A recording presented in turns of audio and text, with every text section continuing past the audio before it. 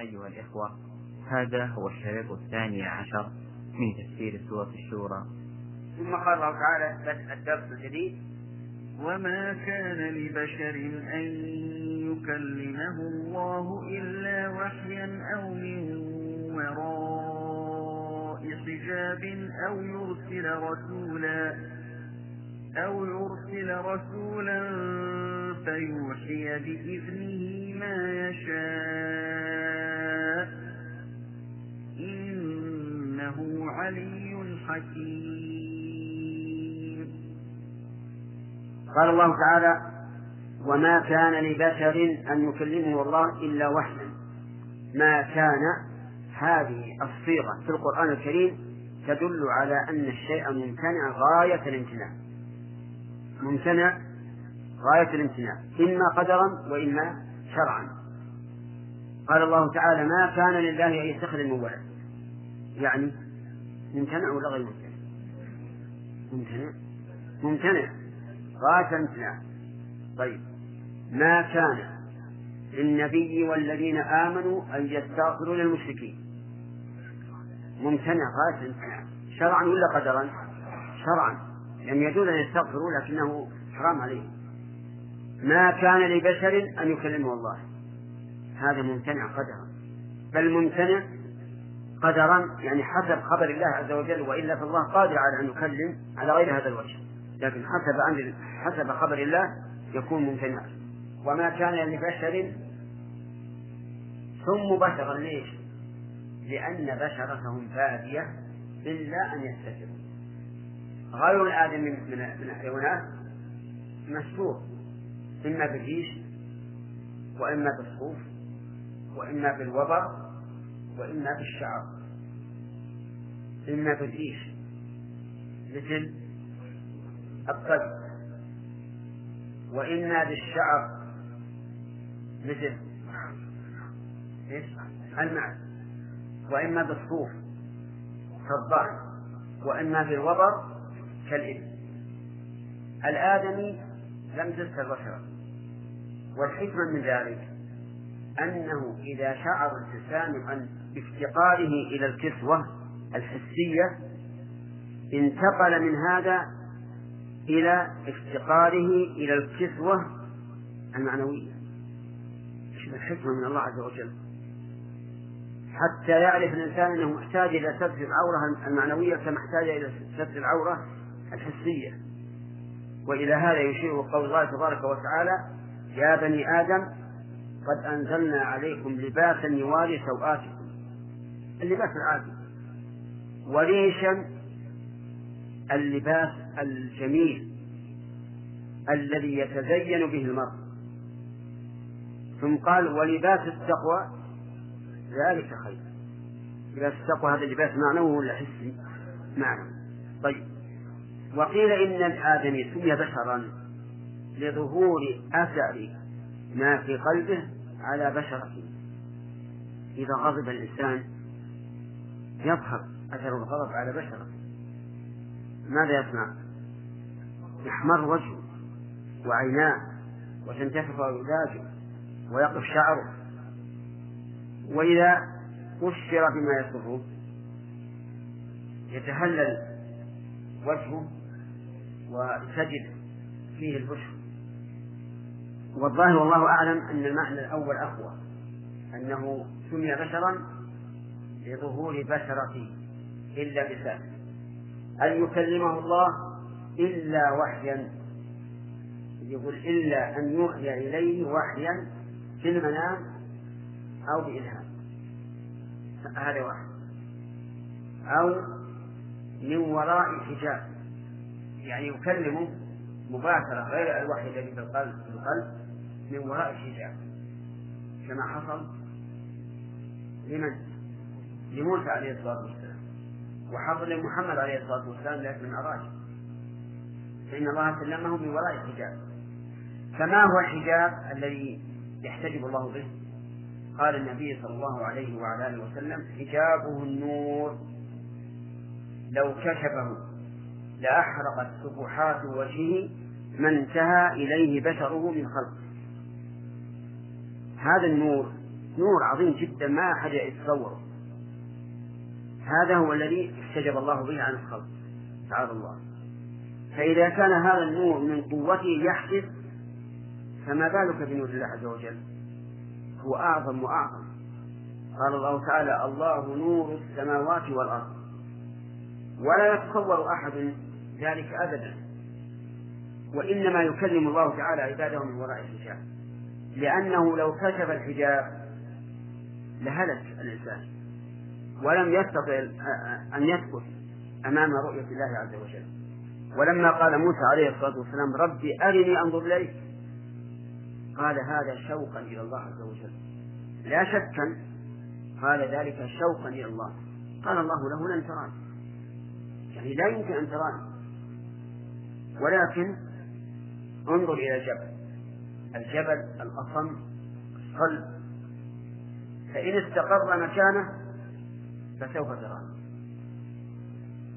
فلما تجلى ربه للجبل تجلى، ما ظهر كله، تجلى للجبل جعله دكا، اندك الجبل مرة واحدة وساوى الأرض. موسى عليه الصلاة والسلام لما رأى هذا صار غشي عليه من هول ما رأى. فهل الآدم الضعيف يثبت برؤية الله والجبل لم يثبت؟ لا والله. ولهذا اندهش موسى وصعق وعلم أنه لا يمكن أن يرى الله عز وجل. نعم. قوله إلا وحيا، الوحي هو ما يحصل للرسول من الإلهام أو الرؤيا المنامية، لأن أصل الوحي الإعلام بسرعة وخفاء، هذا أصله في اللغة. فيكون إلا وحيا أي عن طريق الإلهام أو طريق المنام أو من وراء حجاب، يعني يكلمه الله تعالى مكالمة صريحة ولكن من وراء حجاب، والحجاب المذكور هو النور، كما قال النبي صلى الله عليه وعلى آله وسلم: حجابه النور لو كشفه لأحرقت سبحات وجهه ما انتهى إليه بصره من خلقه.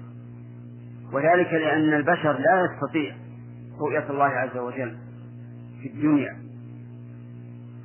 قال موسى لربه عز وجل: ربي أرني أنظر إليك، قال ذلك شوقا ومحبة، فقال الله تعالى: لن تراني، أي لن تستطيع ذلك، ولكن انظر إلى الجبل. فنظر موسى إلى الجبل، فلما تجلى الله له جعله دكا، اندك حتى ساوى الأرض. فلما رأى موسى هذا خر صاعقا، أي غش عليه من هول ما وجد وعدم تحمله. فلما أفاق قال: سبحانك تبت إليك وأنا أول المؤمنين. إذا أراد الله أن يكلم أحدا من الرسل فلا بد أن يكون هناك حجاب. الثالث، القسم الثالث: أو يرسل رسولا فيوحي بإذنه ما يشاء، وهو جبريل، يرسله إلى مرسل إليه فيوحي إلى هذا الرسول بإذن الله تعالى ما يشاء. وإنما خصصناه بجبريل لأن جبريل موكل بالوحي، وقد كان النبي صلى الله عليه وعلى آله وسلم يستفتح في صلاة الليل بهذا الاستفتاح: اللهم رب جبرائيل وميكائيل وإسرافيل فاطر السماوات والأرض عالم الغيب والشهادة أنت تحكم بين عبادك فيما كانوا فيه يختلفون اهدني لما اختلف فيه من الحق بإذنك إنك تهدي من تشاء إلى صراط مستقيم. هؤلاء الثلاثة كل واحد منهم موكل بما فيه الحياة: جبريل بما فيه حياة القلوب، إسرافيل بما فيه حياة الناس للبعث، ميكائيل بما فيه حياة الأرض الذي به يحيا البهائم والإنسان. أو يرسل فيوحي بإذنه ما يشاء، بإذنه أي إذنه القدري، ما يشاء أي مما أوحاه الله إلى هذا الرسول الذي بعثه إلى الرسول البشري. إنه علي عن صفات المحدثين. هذا التفسير تفسير غلط لأنه يوهم أن كل صفة للمخلوق لا تثبت للخالق، فالسمع لا يثبت للخالق، والبصر وكل صفة للمخلوق لا تثبت للخالق. ولذلك لو قال المؤلف رحمه الله إنه علي عن مماثلة المخلوقين وصفات النقص، لو قال هذا لكان أهون، مع أننا نقول إنه علي بذاته وصفاته، فذاته فوق كل شيء وصفاته هي المثل الأعلى، هذا هو الصواب. لكن المؤلف عفى الله عنه وعنه يفسر القرآن على طريق الأشاعرة لأنه منهم، فلذلك يحرف الكلمة عن مواضعه ليوافق مذهبه الباطل، وهذه آفة قل من يسلم منها من أهل العلم. تجد الرجل يعتقد شيئا ما في العقيدة أو في الأحكام الشرعية التكليفية، ثم يحاول في النصوص التي تخالف ما ذهب إليه أن يلوي أعناقها إلى ما ذهب إليه، فيجعل النصوص تابعة والواجب أن تكون متبوعة. لكن هذه آفة ابتلي بها كثير من الناس. إنما نحن نقول علي يعني بذاته وصفاته عن كل نقص، أما عن صفات المحدثين على غرائب. طيب، والثاني يقول حكيم في صنعه، هذا أيضا ناقص، بل هو حكيم في صنعه حكيم في شرعه. والحكمة في الشرع أبلغ من الحكمة في الصنع، لأن الصنع أمر كوني لا طاقة للإنسان في تغييره ولا في الحيادة عنه. أما الأمر الشرعي فهو الذي محل التلاعب من البشر، فنقول للبشر لا تتلاعبوا بأحكام الله فإنها صادرة عن حكمة. إذن يعتبر تفسير المؤلف الذي قصره على الحكمة القدرية في صنع الله تفسيرا ناقصا، فنقول حكيم في إيش؟ في صنعه وشرعه. نعم. من فوائد هذه الآية الكريمة بيان عظمة الله عز وجل، وأنه لا يستطيع البشر أن يكلموه بلا واسطة، إما رسول أو حجاب، لقوله وما كان لبشر أن يكلمه الله إلا وحده. ومن فوائد الآية الكريمة إثبات تكليم الله عز وجل، وقد سبق الكلام عليه فلا حاجة إلى إعادته، وبينا أن كلام الله عز وجل كلام بحرف وصوت مسموع، وأن ذلك من كماله وليس كما يزعم الزاعمون إنه من النقص.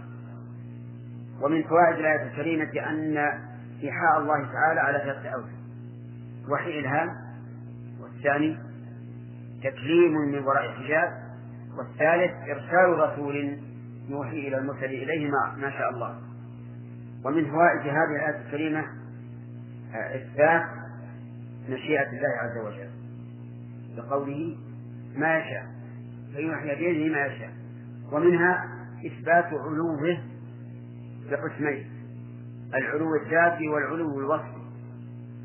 فأما علو الذات فهو أنه سبحانه وتعالى فوق كل شيء، وأما علو الوصف فهو أن جميع صفاته عليا ليس فيها نقص بوجه من الوجوه. ومن فوائدها إثبات الحكمة في شرعه وخلقه، وإثبات الحكم الكوني والشرع، لأنه مر علينا أن كلمة حكيم تعني الحكم والحكمة. نعم. قسم الله الناس بالنسبة للإنجاب إلى ثلاثة، نعم، 4 أقسام. ما هي؟ واحد، 2، أو أن طريق الملك يرسل رسولا فيوحي بيده ما يشاء. هذه 3 أقسام. نعم.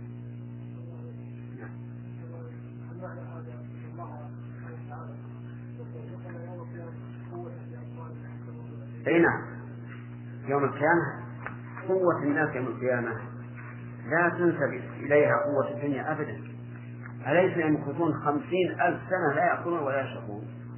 هذا ما يمكن يطاق في الدنيا. أليس الواحد ينظر إلى ملكه في الجنة مسيرة 2000 سنة، يرى أقصاه كما يرى أدناه؟ هذا لا يمكن في البشر في الدنيا. نعم.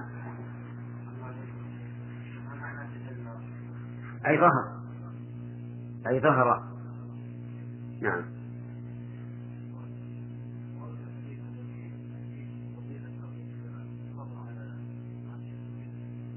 نعم. الظاهر أنه يسجد الجميع. الظاهر أنه يسجد الجميع. ورد الحديث أنه للنساء أن المرأة إذا مات لها 3 من الأولاد كان لها 6 من المال. وأما التربية فلأن الأب هو المسؤول عن تربية الأولاد. نعم. إيش؟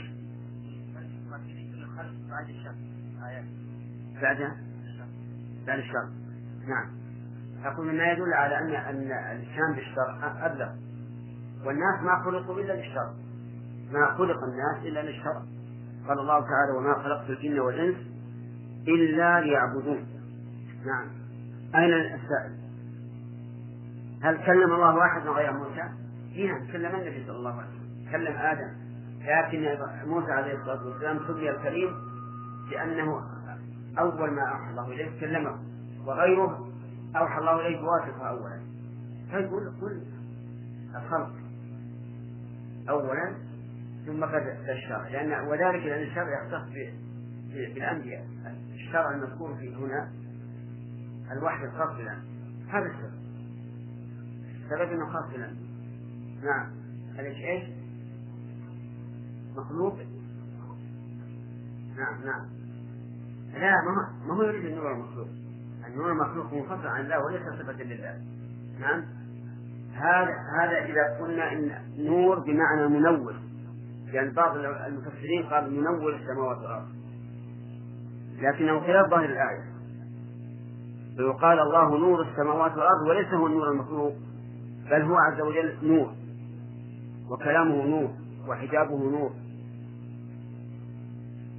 يعني على هذا الحال يكون لمن يشاء من عامة ورد بها الخاص. كذا سلو هذه إذا قلنا يخلق ما يشاء يهب لمن يشاء أي الأنبياء. ولا الأخ لا ما تتعلم شيء. بارك الله فيك إذا ادعى أحد خلاف ظاهر اللفظ لا تقبله. والله عز وجل يقول يهب لمن يشاء ولم يقل الأنبياء.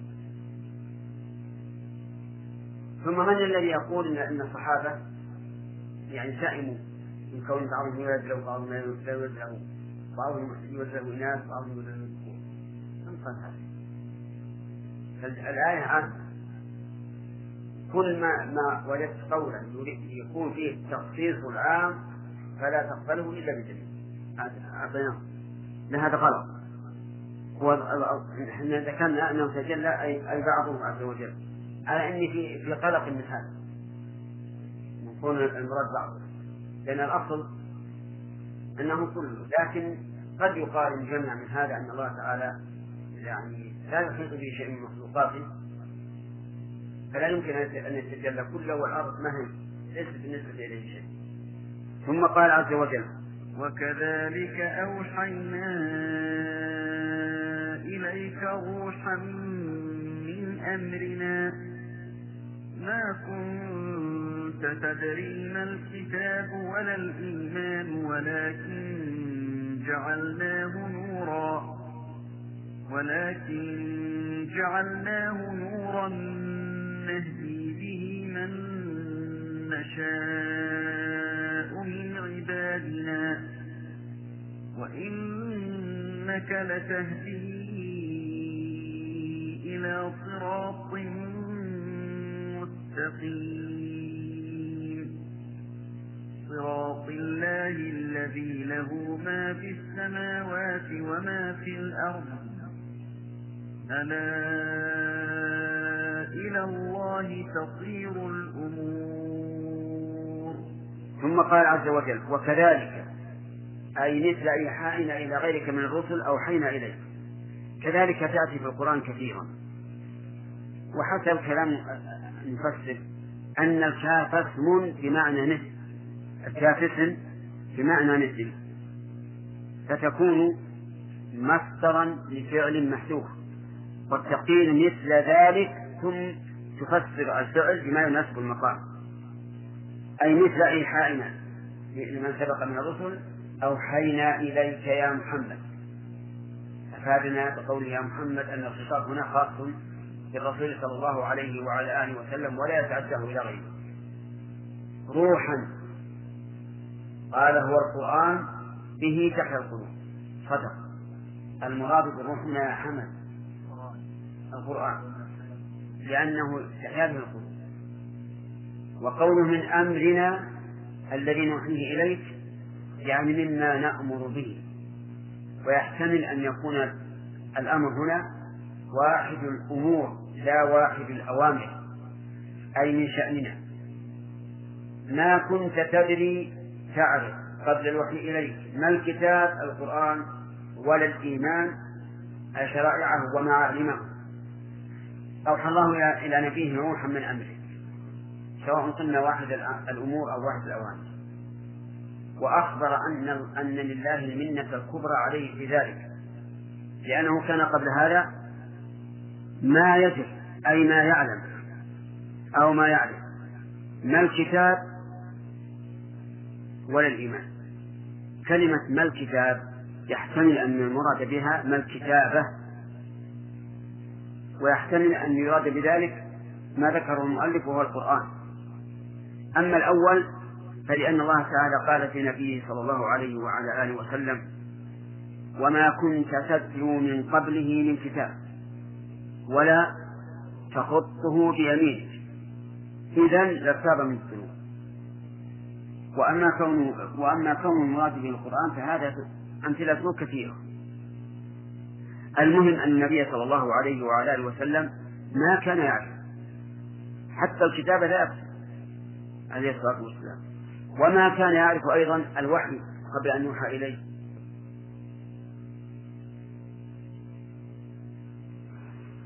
ولا الإيمان قال المؤلف أي شرائعه ومعالمه، يعني وما كنت تدري عن شرائع الإيمان. فهل كان الرسول صلى الله عليه وعلى آله وسلم يدري عما شرعه الله له في هذه الشريعة الكاملة قبل ذلك؟ لا، ولكن جعلناه. ثم قال المؤلف والنفي معلق للفعل عن العمل، معلق للفعل عن العمل وما بعده مسد المفعولين. الجملة هذه للإعراب. كلمة تدري تنصب مفعولين، هل بعدها شيء منصوب؟ لا، بعدها ما استفهامية مبتدأ والكتاب خبر، ما فيها شيء منصوب. إذا جاءت الجملة الاستفهامية في محل المفعولين فإنها تعلق الفعل عن العمل ظاهرا، ولكن الجملة تكون في محل نصب. إذن الاستفهام هنا علق الفعل عن العمل، وما بعده مسد المفعولين. ولكن جعلناه نورا، جعلناه أي روحا أو الكتاب، يعني جعلنا الكتاب الذي أوحينا إليك أو الروح الذي أوحينا إليك، والمعنى لا يختلف. نورا نهدي به من نشاء من عبادنا اللهم اهدنا به. نورا نهدي به من نشاء من عبادنا. النور يهتدي به الناس، ومنه قول الشاعر كأنه علم في رأسه نار، وقول الخنسة في أخيها وإن فخرا لا تأتم الهداة به كأنه علم في رأسه نار، يعني أن النار تجعل على الشيء إذا كان الناس بالبر أوقدوا في الليل نارا على رأس جبل أو على رأس أكمة حتى يهتدي بها من يريده. نعم، يقول جعلناه نورا نهدي به من نشاء، نهدي بهذا النور من نشاء، وهذا مبني على حكمة الله عز وجل، كما قال تعالى: وما تشاءون إلا أن يشاء الله إن الله كان عليما حكيما. فمن الحري أن يهدى بهذا النور؟ من تمسك به وعمل بما فيه تصديقا للأخبار وتنفيذا للأحكام. من فعل هذا صار القرآن له نورا يهتدي به، كما قال الله تعالى: والذين اهتدوا زادهم هدى وآتاهم تقواهم. وأما من أعرض عنه والعياذ بالله فإنه سيكون حجة عليه ولا ينتفع به. نهدي به من نشاء من عبادنا. قوله من عبادنا، هل المراد العبودية العامة أو الخاصة؟ نهدي به من نشاء من عبادنا، هذه تقسم الناس إلى قسمين: مهتد وضال. فيكون عبادنا المراد به العبودية العامة، لأنه جعل العبودية هذه قسمين: مهتدي وضال من عبادنا. وإنك يعني يا محمد لتهدي إلى صراط مستقيم. قال: تدعو بالوحي إليك إلى صراط مستقيم. لو أن المؤلف قال لتهدي أي تدل فكان أوضح وأخصر. تهدي بمعنى تدل، فهي هداية الدلالة. أما المؤلف يقول تدعو بالوحي إليك، ولكن هذا لا يكفي، لأنه لو دعا فهل يهتدي الناس؟ لكن إذا قلنا تدل فقد وضح الطريق ودل عليه، ثم من اهتدى بالناس ومن ضل فإنما يضل عليه. إلى صراط طريق مستقيم، يقول دين الإسلام، وصدق. الصراط المستقيم بعد بعثة رسول الله صلى الله عليه وعلى آله وسلم هو دين الإسلام. صراط الله الذي له ما في السماوات وما في الأرض. صراط الله هذه بدل من قول الصراط المستقيم. وقوله صراط الله أضافه الله تعالى إلى نفسه لأنه الذي وضعه لعباده ولأنه موصل إليه. واضح يا جماعة؟ فأضيف إلى الله باعتبارين: الأول أنه الذي وضعه للعباد وشرعه لهم، والثاني أنه موصل إليه. نعم، إلى صراط مستقيم أي قويم غير معوج. صراط الله الذي له ما في السماوات وما في الأرض. له الجار مجرور خبر مقدم، وما في السماوات مبتدأ مؤخر، وتقديم الخبر يفيد الحصر، أي له وحده ما في السماوات وما في الأرض ملكا وخلقا وعبيدا. لو قدم المؤلف خلقا على ملك لكان أحسن، لأن الخلق سابق على الملك، ولكن الكل في هذا سهل. وقول عبيدا يعني تدبيرا يدبره. ألا إلى الله تصير الأمور. ألا هنا أداة استفتاح، والمقصود بها التنبيه والتأكيد.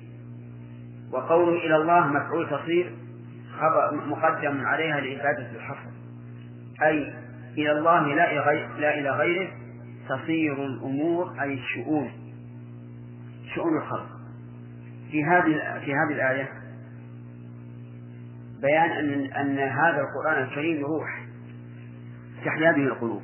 وعلى هذا فإذا وجدت قلبك ميتا أو وجدته مريضا أو وجدته قاسيا فعليك في القرآن اقرأه عن محبة وتدبر، فسيتغير القلب من مرض إلى صحة، ومن موت إلى حياة، ومن قسوة إلى لين.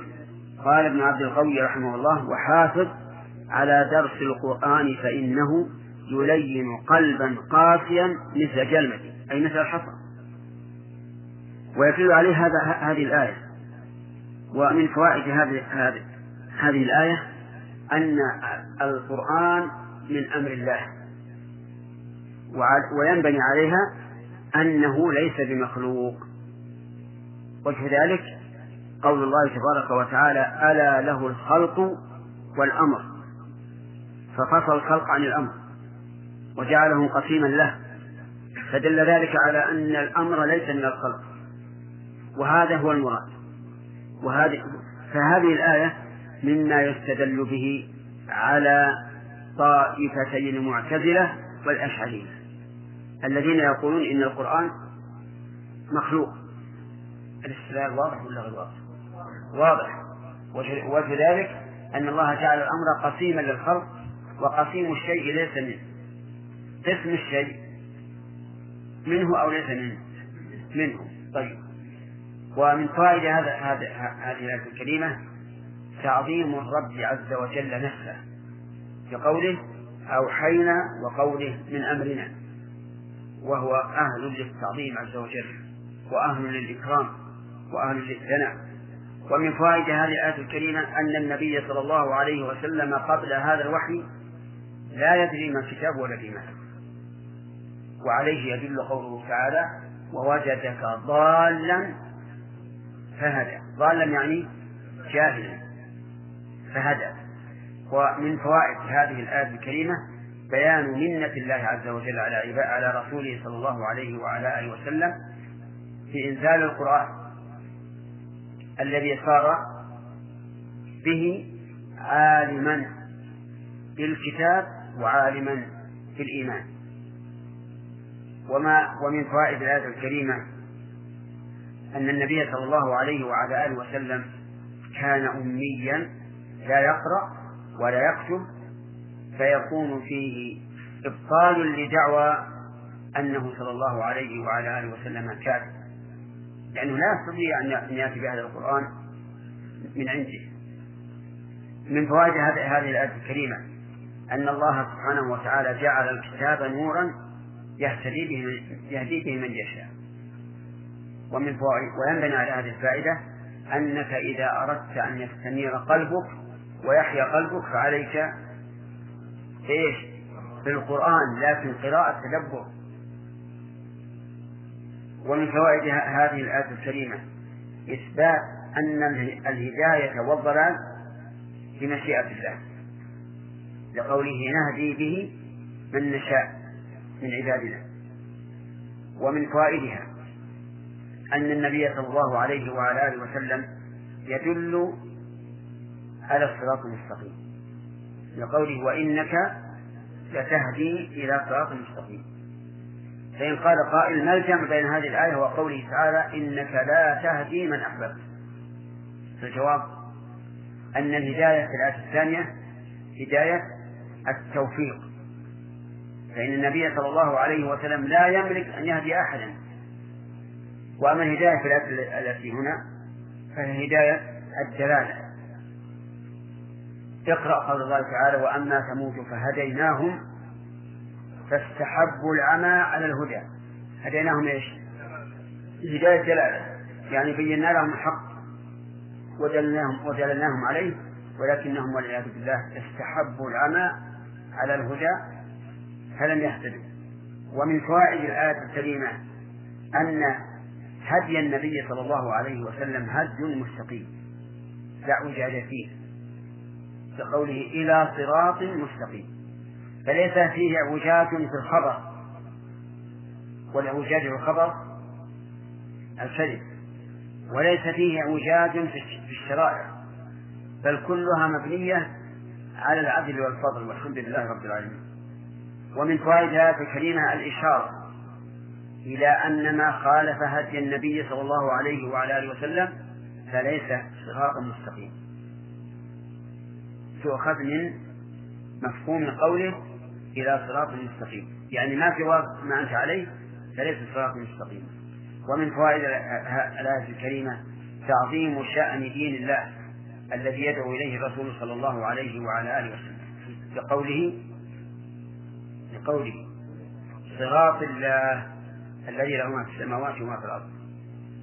فإن قال قائل كيف نجمع بين هذه الآية وبين قوله تعالى اهدنا الصراط المستقيم صراط الذين أنعمت عليهم، وهنا يقول صراط الله؟ فالجواب أنه يضاف إلى الله باعتبار، ويضاف إلى الذين أنعم الله عليهم باعتبار آخر. فإضافته إلى الله باعتبار أنه وضعه وأنه يوصل إليه، وباعتبار إضافته إلى الذين أنعم الله عليهم أنهم سالكوه المؤمنون به، اللهم اجعلنا منهم. ومن فوائد الآية الكريمة عموم ملك الله واختصاصه بهذا الملك. العموم من قوله ما، فإن ما اسم موصول يدل على العموم، واختصاصه به من تقديم الخبر على المبتدأ.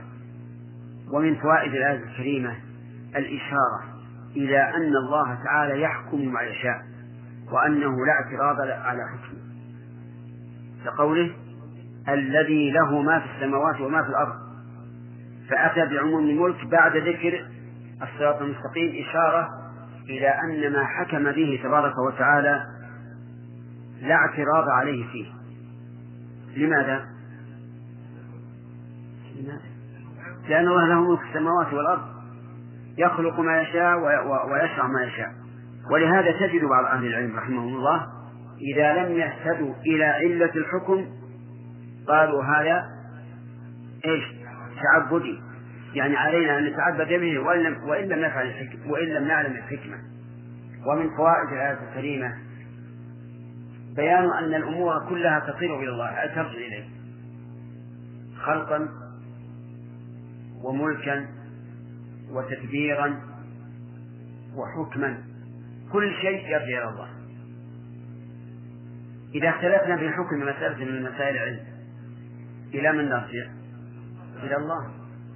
إذا كان يوم القيامة يبعث الخلائق ويرجعون إلى الله، إذن تصير الأمور، يعني كل الأمور تصير إلى الله، ترجع إليه، فهو منه المبتدأ وإليه منتهى تبارك وتعالى. نعم.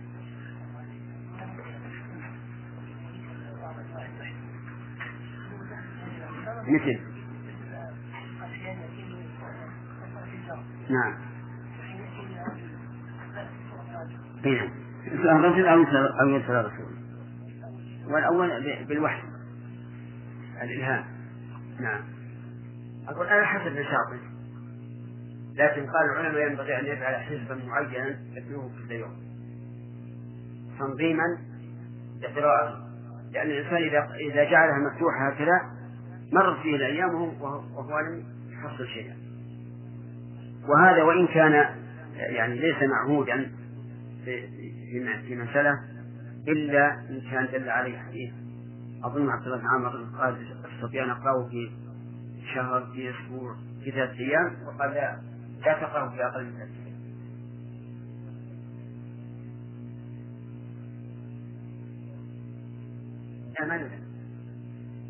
لا يلزم. والحمد لله الإنسان يقرأ القرآن كل يوم. في إيش؟ في الصلاة.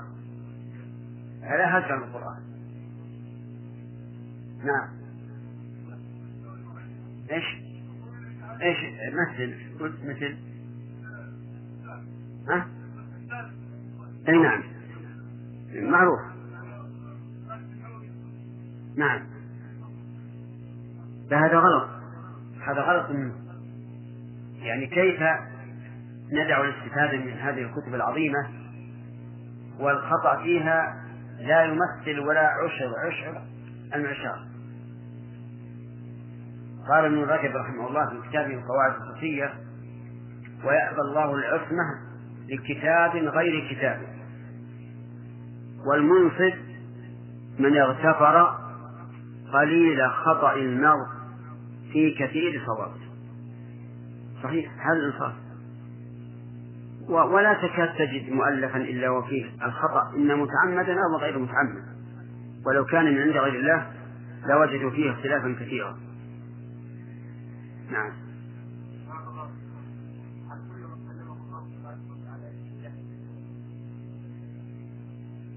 نعم إذا كلمه الله بشرع، إذا كلمه الله بشرع كان نبيا، وإن كلمه بغير ذلك فقد يكون شيطانا.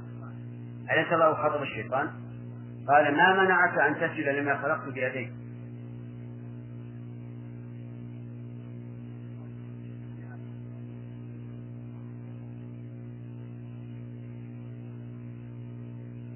أحسن ما علمت تفسير ابن كثير رحمه الله موثوق من جهة العقيدة، وإن كان فيه بعض القصور يذكر أشياء إسرائيلية ويتكلم على كثير منها. تفسير الشيخ عبد الرحمن السعدي جيد، خصوصا في استنباط الفوائد من الآيات. هذا اللي أعلم الآن.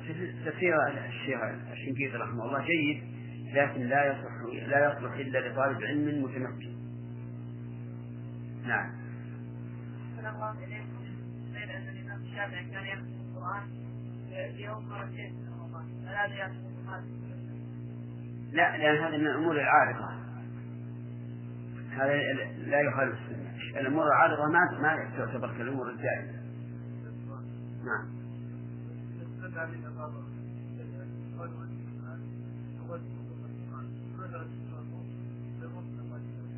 الوحي من الله. ما الذي أوحاه الله إلى الرسول؟ طيب شيء من أول، ما أول، هذا هو الذي أوحى إلى الرسول وسماه الله روحا لأنه تحدث رسوله. وهذا أننا نحن لا ننكر التأويل، قد نؤول، لكن إذا دل الدليل على التأويل فلا بأس. فنقول في قوله تعالى: فإذا قرأت القرآن فاستعذ بالله، نقول إذا أردت أن تقرأ.